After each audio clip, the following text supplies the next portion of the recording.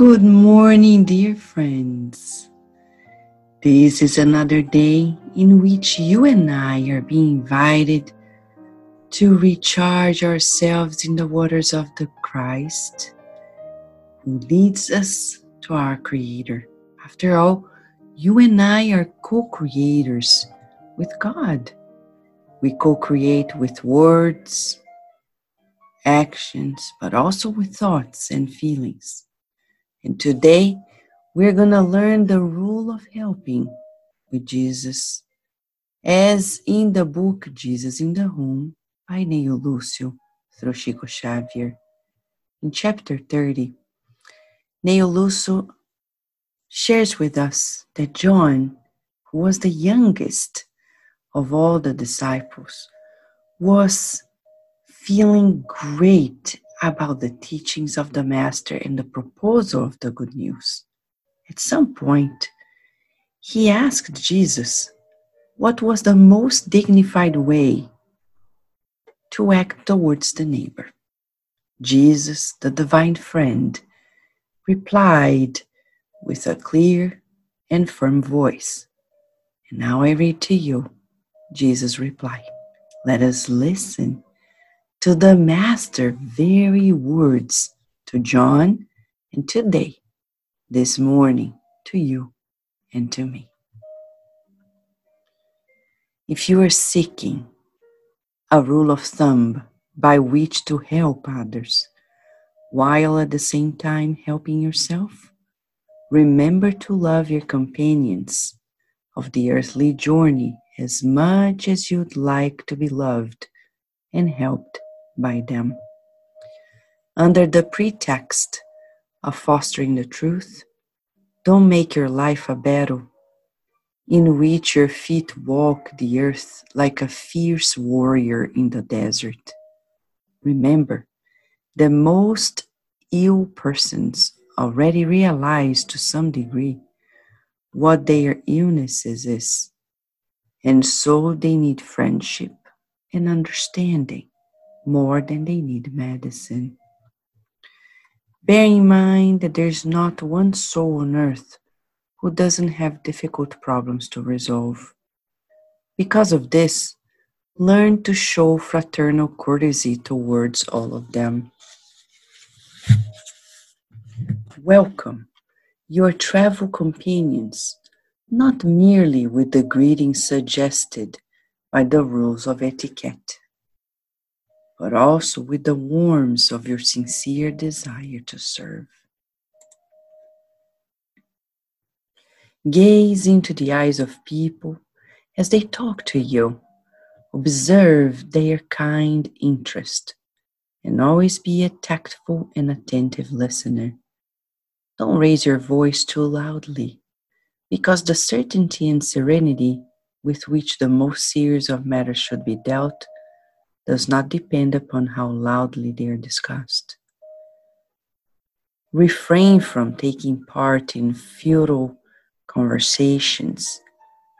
Undignified comments are always a criminal invasion into personal matters. Praise those who are industrious, and even when faced with those who are evil and lazy, try to exalt the good they are capable of doing. Flee pessimism, but wisely keep your guard when dealing with individuals who are enterprising in carrying out respectable yet fleeting business in the world. Unproductive melancholy, which knows only to complain, has never been useful to humankind who is in need of good spirits. Make daily use of the shiny key of a friendly smile.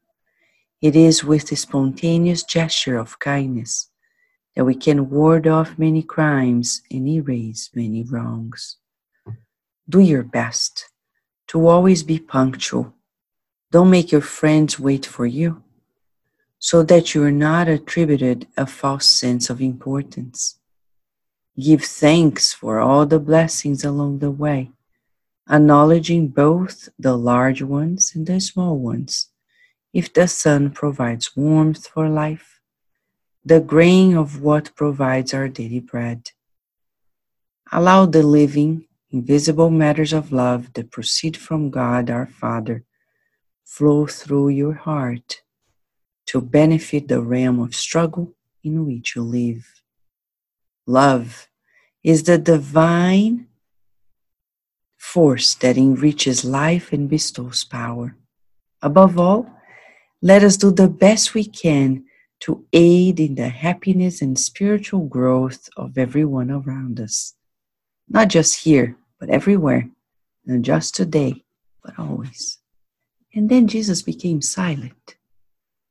And acknowledging the beauty of his plan, the young apostle yet asked respectfully another question. Lord, how am I to fulfill such meaningful teachings? And the master replied resolutely, goodwill is our resource each and every hour. So, dear friends, you and I have the very precious teaching in front of us, goodwill.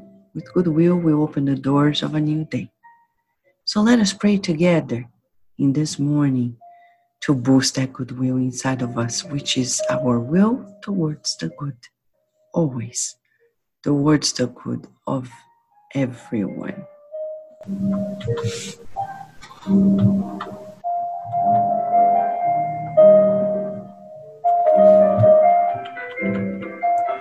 Dear Mother, Father God, we thank you so much for this day.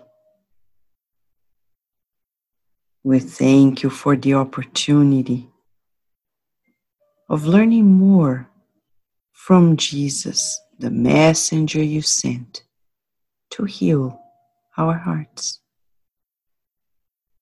We thank you for the beauty of this guidance that is so clear.